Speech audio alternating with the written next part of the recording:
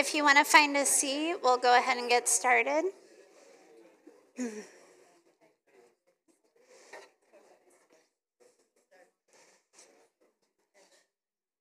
I want to take a moment and I want to welcome you. We just wrapped up our series, Try Slow. How many of you loved that series? It was incredible. Yeah. Yeah. And I want to welcome you to our new series called Attitude Adjustment. Yeah. 100% your dad said that when he gave you a spank. I know it. I mean, how many of you would agree, whether you're a Jesus follower or not, that our attitude affects everything? Our attitude affects everything that we do. Most of you know, no, probably not. I'm going to take that back. Most of you probably do not know that my husband, David, and I, we just moved this last week into a home in Plain City. I'm now Denise's neighbor, which is super, I know. And this has been the longest process. It has been close to a year of looking at homes, of talking about if this was what we were doing or not, of stressing out, of praying, of making offers, of offers being declined, of so on and so on and so on. A year of our life. And our attitude has literally had to be everything. It has had to be on point. And I will tell you that we have not been perfect at it. That is for sure. But we've worked hard to bring each other back when we were heading down a dark, hard path. And just before we were able to do our final close and take possession of the home, we were stressed to the max because of 100 different things that happened in that scenario. But that morning, we got up and we sat down and we had a heart-to-heart conversation. And we had the conversation that went something like, we have a choice in this. We have a choice of what kind of attitude we're going to have in this process and what kind of attitude we're going to have from here on out. And we can have joy in the process, and we can be excited about the process, and we can laugh. Or we can just be kind of jerks about the whole thing and pout and get frustrated. And we made a choice that we were going to have a good attitude about it. And it was all the difference in the world, honestly. And this whole series is about encouraging us to have an attitude adjustment, not just that what each other would consider good, but an attitude that is pleasing to God. An attitude that we bring before the throne to God. When I think about my attitude and one that is pleasing to God, it is so hard. It is so hard. It is honestly not possible to think about the amount of times my attitude has not been pleasing to God. I know that it is easy to take a message like this and be thinking of every person in your life that you wish was here right now, listening. Or you're hoping that maybe even the person next to you is listening extra hard to this message. But please, as always, would you ask God to speak to you and you alone during this time? And would you please trust the fact that He has the same desire to speak to every other loved one in your life, even those that aren't here tonight? So when we think about our attitudes, and we think about attitudes that maybe haven't been pleasing, we have to think of the times that we haven't been grateful, that we haven't been thankful for everything that we have. We have to think about the fact that we come to church or we drive in our car and we sing songs about how it's your breath in my lungs. It's your breath in my lungs. And it quite literally is. The fact that each of us is sitting here today breathing, that we're just here alive, that we have a life that we've been given, how grateful have we been, or how ungrateful have we been? And then we have to think of the times we've not always had a selfless attitude, where we've considered others before ourselves. But instead we've maybe had a me first attitude, mine, that should be me, that should be mine, all the way down to the fact that maybe we haven't given the best bite or slice of pizza to those around us because we wanted it. We wanted it. And then we have to think about an attitude of pride that may possibly be the most deceitful attitude of all, where we can start to think of the fact that we know more than anybody else in the room, that we are probably better at something than other people. And then what can happen from there is we can drift into this place where God is not the author and perfecter of our faith, let alone our life. Because we start idolizing too many things around us, including our feelings.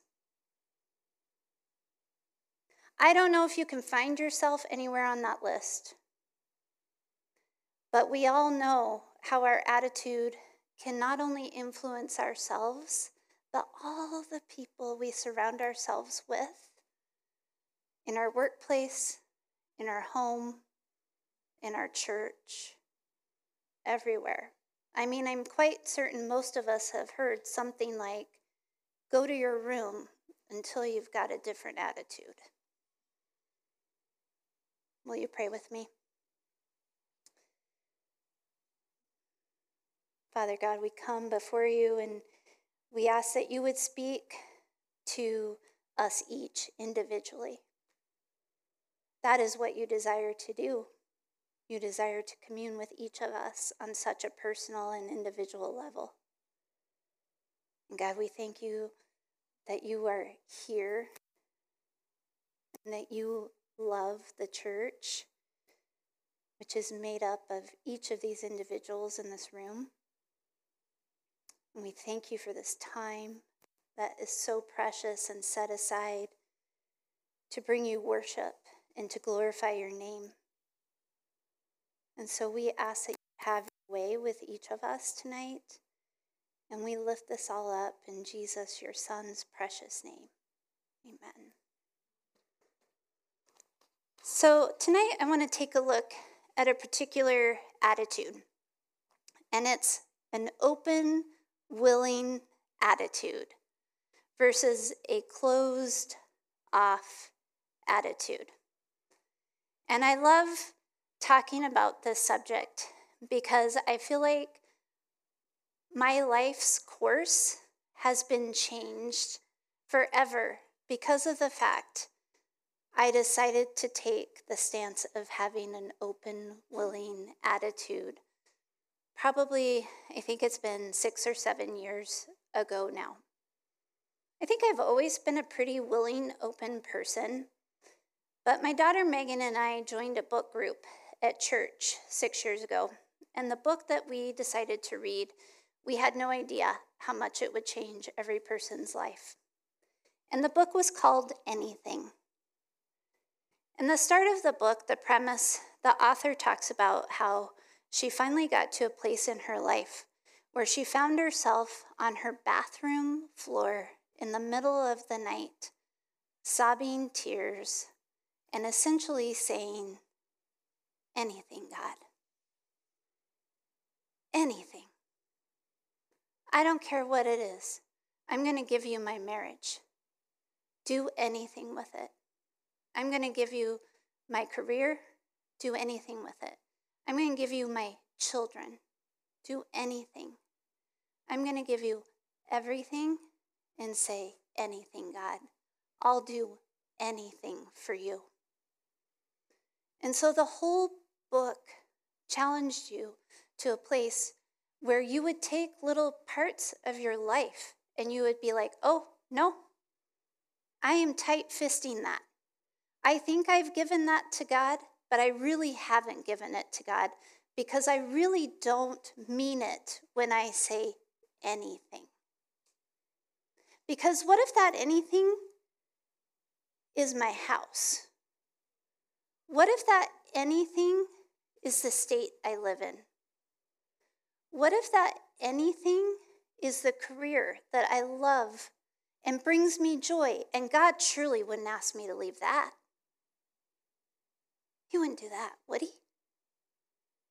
I remember, and I've told you guys this a few times before, but when Megan had to have brain surgery, I remember before she went in, I had gotten myself to a place, not that I didn't falter, not that I didn't waver, but when they took her back, I said, anything, God, I trust you.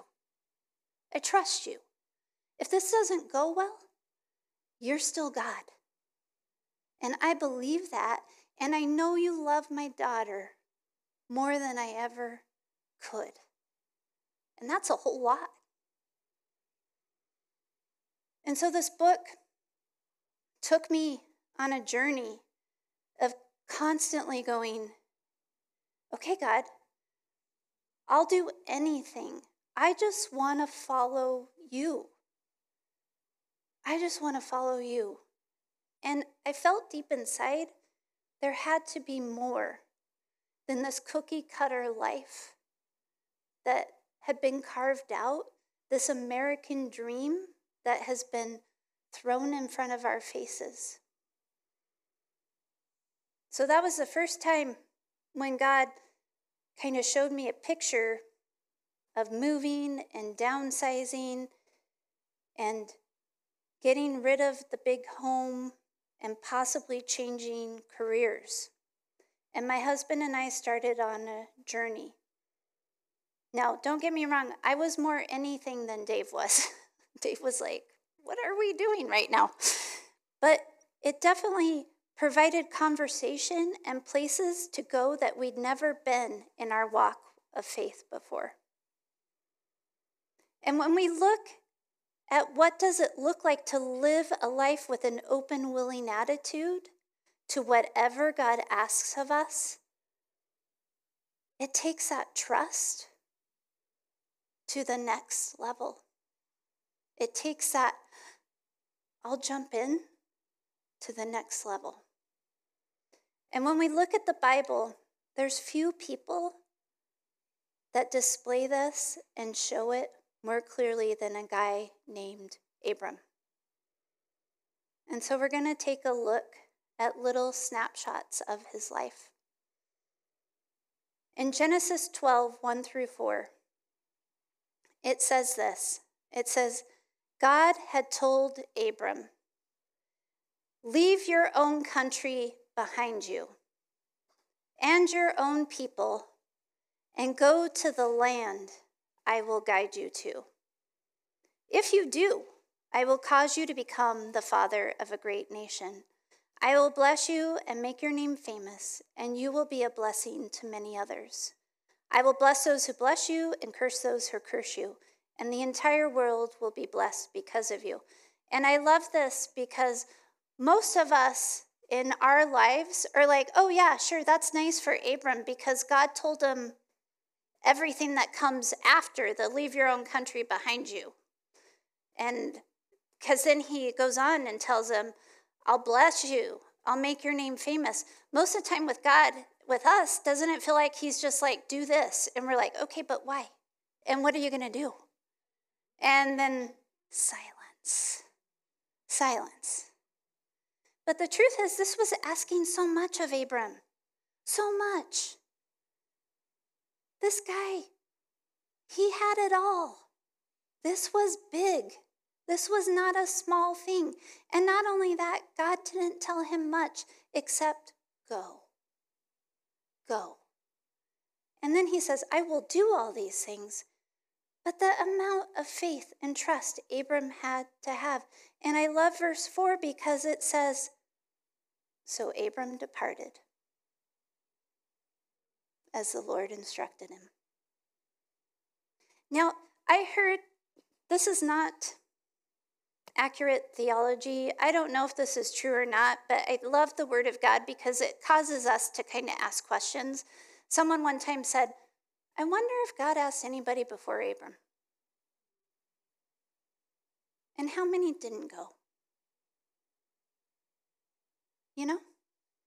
It's really something to think about. Was there anyone else that he asked that was like, I just can't do it? I don't think I can go. Because we see pictures of that in the Bible, and we definitely see pictures of that in the life that we live today. Because God will never force us. He'll simply ask. And then it's up to us if we step out and go. Accomplishing God's will, it begins with a willing attitude. Accomplishing God's will begins with a willing attitude. And Abram certainly had that. We move on. There's a lot of story that comes in between. But when we get to Genesis 22, 1 through 19, God has changed his name to Abraham. And we find probably one of the most challenging stories in the entire Bible. I was talking to my husband about it this morning, and he's like, oh my gosh, that story messes me up. It messes a lot of us up for good reason. So here we find God say, Abraham, God called. Yes, Lord, he replied. Take with you your only son. Yes, Isaac. I love, it leaves nothing out. Whom you love so much. And go to the land of Moriah and sacrifice him there as a burnt offering upon one of the mountains which I'll point out to you. That's a lot to take in just right there. What? What? Take with you your only son, whom you love so much, and sacrifice him there as a burnt offering. This is radical faith and obedience, you guys. This is like the amount that Abraham had to know God's character, the amount he had to trust that God would come through, the amount that he knew his Lord. Verse 3, the next morning,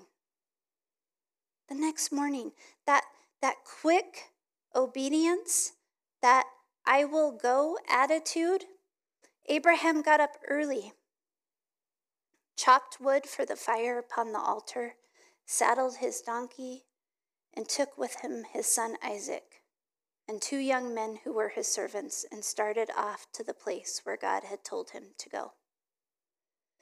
On the 3rd day of the journey, Abraham saw the place in the distance. Stay here with the donkey, Abraham told the young men, and the lad and I will travel yonder and worship and come right back. He knew.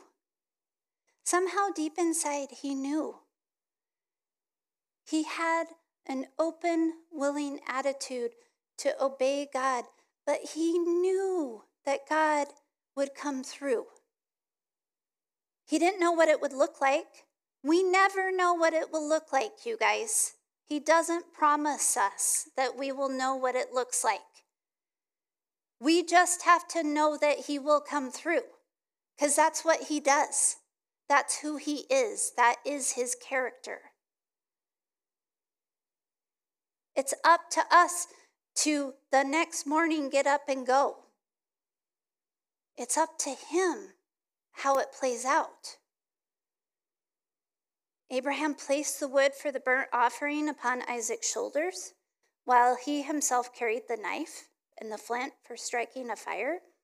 So the two of them went on together. "Father," Isaac asked, "we have the wood and the flint to make the fire, but where is the lamb for the sacrifice?" Verse 8, "God will see to it, my son," Abraham replied, and they went on. Abraham wasn't shaking in his boots and going, "Isaac, I don't know, like God asked me to do this and I'm not sure, but he's like, God will see to it." Maybe his voice caught, maybe he was shaking, but he spoke his faith and trust. When they arrived at the place, and can I just pause here and say, part of the reason Abraham was so certain was because why? God had already come through time and again. When we sing, "All my life you have been faithful," we have to look at those moments and look and go, he's come through time and again. That's who he is. When they arrived at the place that God had told Abraham to go, he built an altar and placed the wood in order, ready for the fire. Oh boy, this is where it gets hard, right? And then tied Isaac and laid him on the altar over the wood. And Abraham took the knife and lifted it up to plunge it into his son. At that moment, the angel of God shouted to him from heaven, "Abraham, Abraham." "Yes, Lord," he answered. Verse 12, "Lay down the knife. Do not hurt the lad in any way," the angel said. "For I know," you guys, don't miss this. Don't miss this line, "that God is first in your life." For I know that God is first in your life. You have not withheld even your beloved son from me. Is God first in your life? Is he first? What are you clinging tight to? What are you not willing and open about? What are you this and this, but not anything? Anything. In John 6:38, it says, "For I have come here from heaven to do the will of God who sent me, not to have my own way, not to have my own way, but to do the will of God." That is our life's purpose. That is why we are here. But that means you have to have an open, willing attitude. Because we never know what God's going to ask of us, or where he's going to call us, or what he wants to do through us. We don't know. We have to lay our stuff here and say anything. I was reading this week something a pastor wrote, and I think it is the depth of truth of where we are at in society, in this world. And this is what he wrote. He said, "Selfishness is satanic. Not only that, it is deadly. We are seeing the highest levels of depression, anxiety, and suicide in America's history, and very few are talking about why. One of the biggest reasons is because we are focused on ourselves. The human is a machine that runs on God just like your car runs on gasoline. I spoke about this a couple weeks ago in my message. We were built by God, for God. Our souls were made to run on God. So when we find ourselves focused on ourselves, everything in our body and our soul gets out of whack. He goes on to say, God conditions the heart to turn outward, like gasoline makes an engine fire, causing your car to go down the road. When we begin to focus on ourselves, we turn our attention inward. We get in our heads and we cannot get out. What do they think of me? Do they like me? How can I get them to like my post? Me, me, me. This is like having a car, filling the tank with salt water and letting it sit there. Self-centered thoughts are toxic to our well-being. There's lots of talk right now about removing toxic people from our lives. However, today I believe our greater concern is our own toxic habits. We are to do nothing out of selfish ambition, but in humility, consider others more important than ourselves. Instead, we want to be considered more important than anyone, and it is literally killing us from the inside out. And the enemy loves it. He doesn't need you to worship him. He'll accept your worship of self just fine.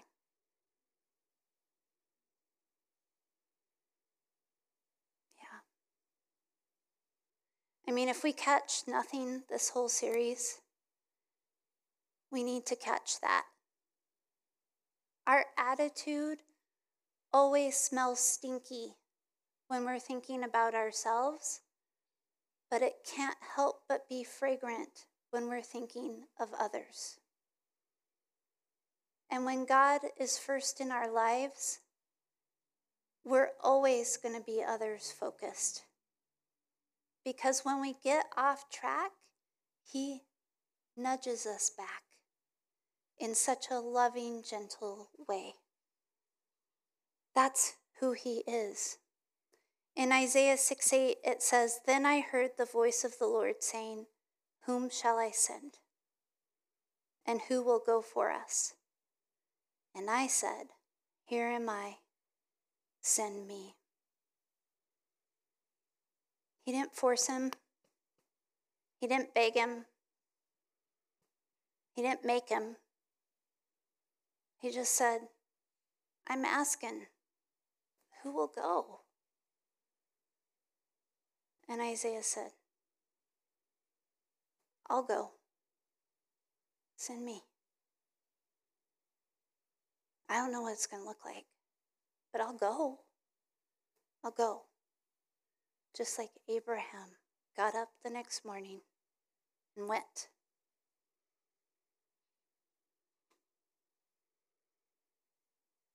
In John 4:34, Jesus explained, "My nourishment comes from doing the will of God who sent me and finishing his work." My nourishment comes from doing the will of God. We talk about health and wholeness and wellness. And I'm not saying, I think you guys know this, I'm a huge advocate of counseling and therapy and all the things. But our nourishment, our soul's nourishment, comes from doing the will of God.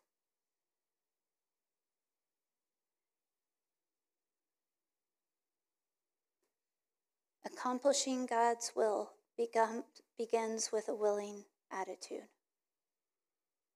I never, in a million years, I don't know, Mom, when I was a little girl, did I ever say, "Hey, I want to be a pastor when I grow up"? No. I sure didn't. Never in a million years. When I opened that book, anything, did I think it would end up here. And definitely never did my husband think it would end up here. But my soul feels nourished in a way it's never felt nourished before. And part of that is definitely pastoring for sure.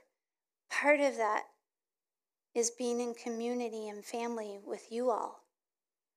But most of that is sitting on a regular basis and going,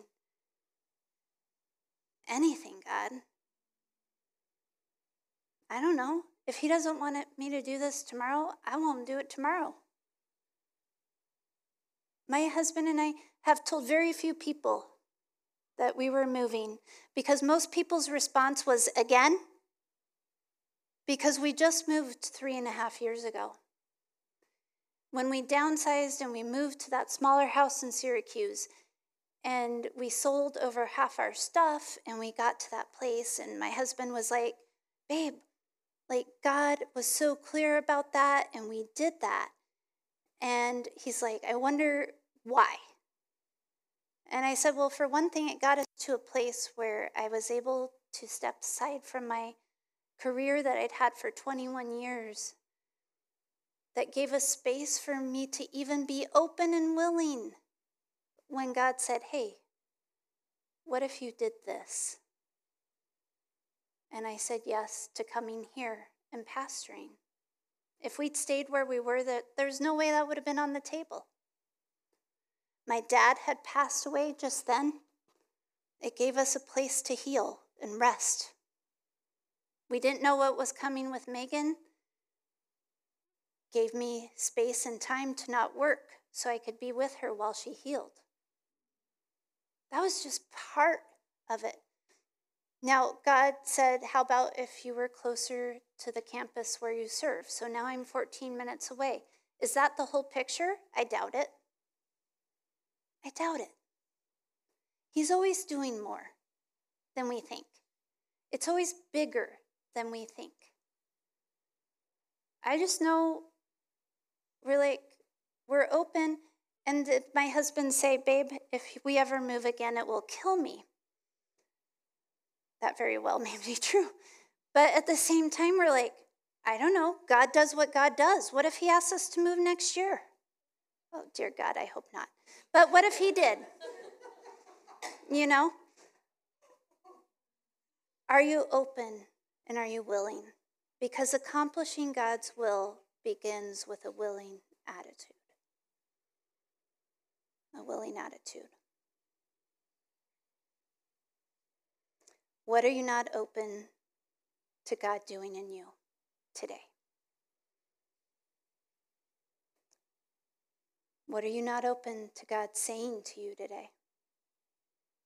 What are you not open to God asking of you?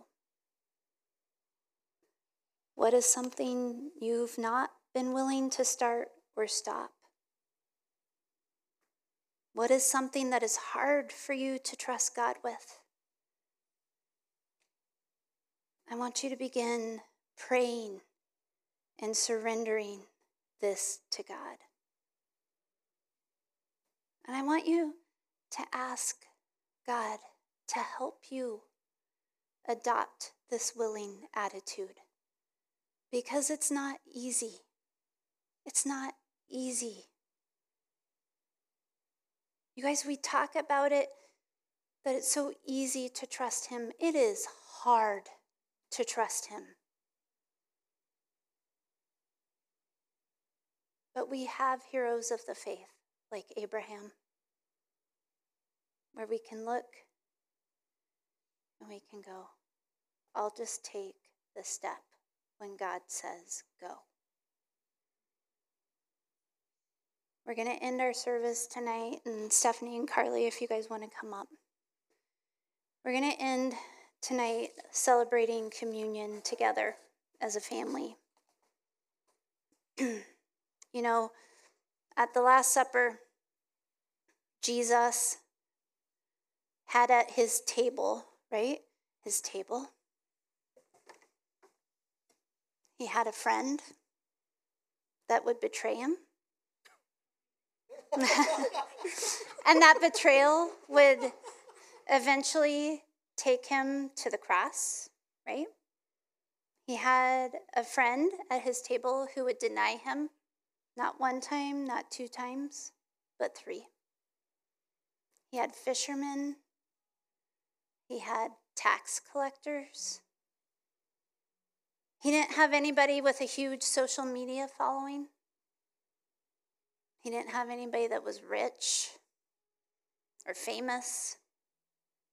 He had imperfect people sitting around the table, just like you and me. That's who he sat at the table with. And after the meal, he would wash their feet. That's what having a willing, open attitude looks like. Who is at your table? Whose feet are you willing to wash? Who are you inviting? Who are you inviting to your table?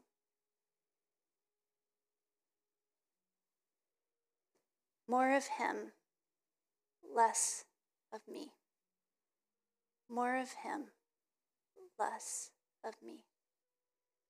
So as we come to celebrate communion, I want to walk you through a little bit of the who, what, why, when, and where that we do this. So just so you know, if you've not been here or done this with us since we started with these fancy things, your wafer, your bread, is on the top. So you'll just peel back that top layer, and then your juice is inside the cup. Now, who comes to communion? Anybody that says, Jesus, you are my Lord and Savior. You are welcome at the table. Everybody is invited to this table. If you don't consider yourself a follower of Jesus and you are here checking things out and learning, this is the perfect place for you to be. Please never feel obligated to partake in communion. That is not an obligation. This is something that we do in remembrance of what he did for us on the cross, for the forgiveness of sin, the blood poured out for each one of us, his body broken for each of us. That salvation that Carly talked about when the veil was torn. When do we do this? We do it once a month at Crossroads, but some churches do it every week. Some do it once a year. There is no right or wrong. This is how we have chosen to celebrate communion. Why do we do it? Because he asked us to. This is something he asked us to do. But my heart's desire is that we would have the right heart and posture as we come forward, meaning I want you to look to your left, I want you to look to your right, and I want you to see your family, because he desired us to be family around a table in unity, the church. These are your people. These are your people. And this is sacred and it is special. And so I want you to take it in. So tonight, I'm going to ask that you all line up. Whoever's first, Steph is going to hand you your communion. If you're gluten-free, please make sure you let her know that. The reason I want you to line up and come forward is there is something to us coming forward to receive the body and blood of Christ. And then go ahead and go back to your seats, and I will pray, and we will take it. So please go ahead and line up.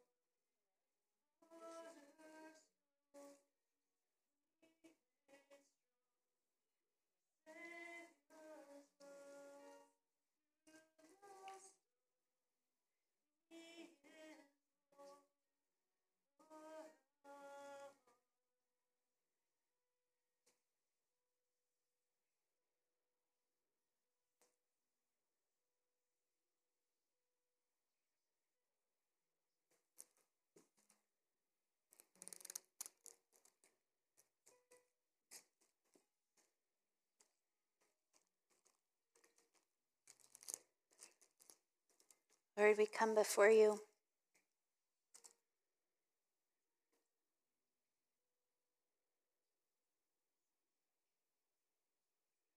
We sit at your table.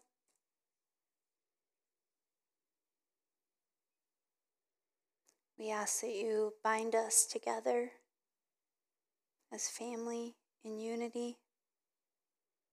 We ask that we never take this lightly, that this would never become a religious thing that we do, a step that we take, but we would recognize the true impact. We don't know how this works. We don't understand, God, all the details of how this works. We just know that you say in your word that this is your body broken for us and this is your blood poured out for us for the forgiveness of sins. And we just say yes to everything you have for us. And we do pray that you would create in us that open, willing attitude to go where you go, to do what you ask. And so as we partake of the bread and the juice, we say thank you for who you are and all you are doing in us and through us. In Jesus' precious name, amen.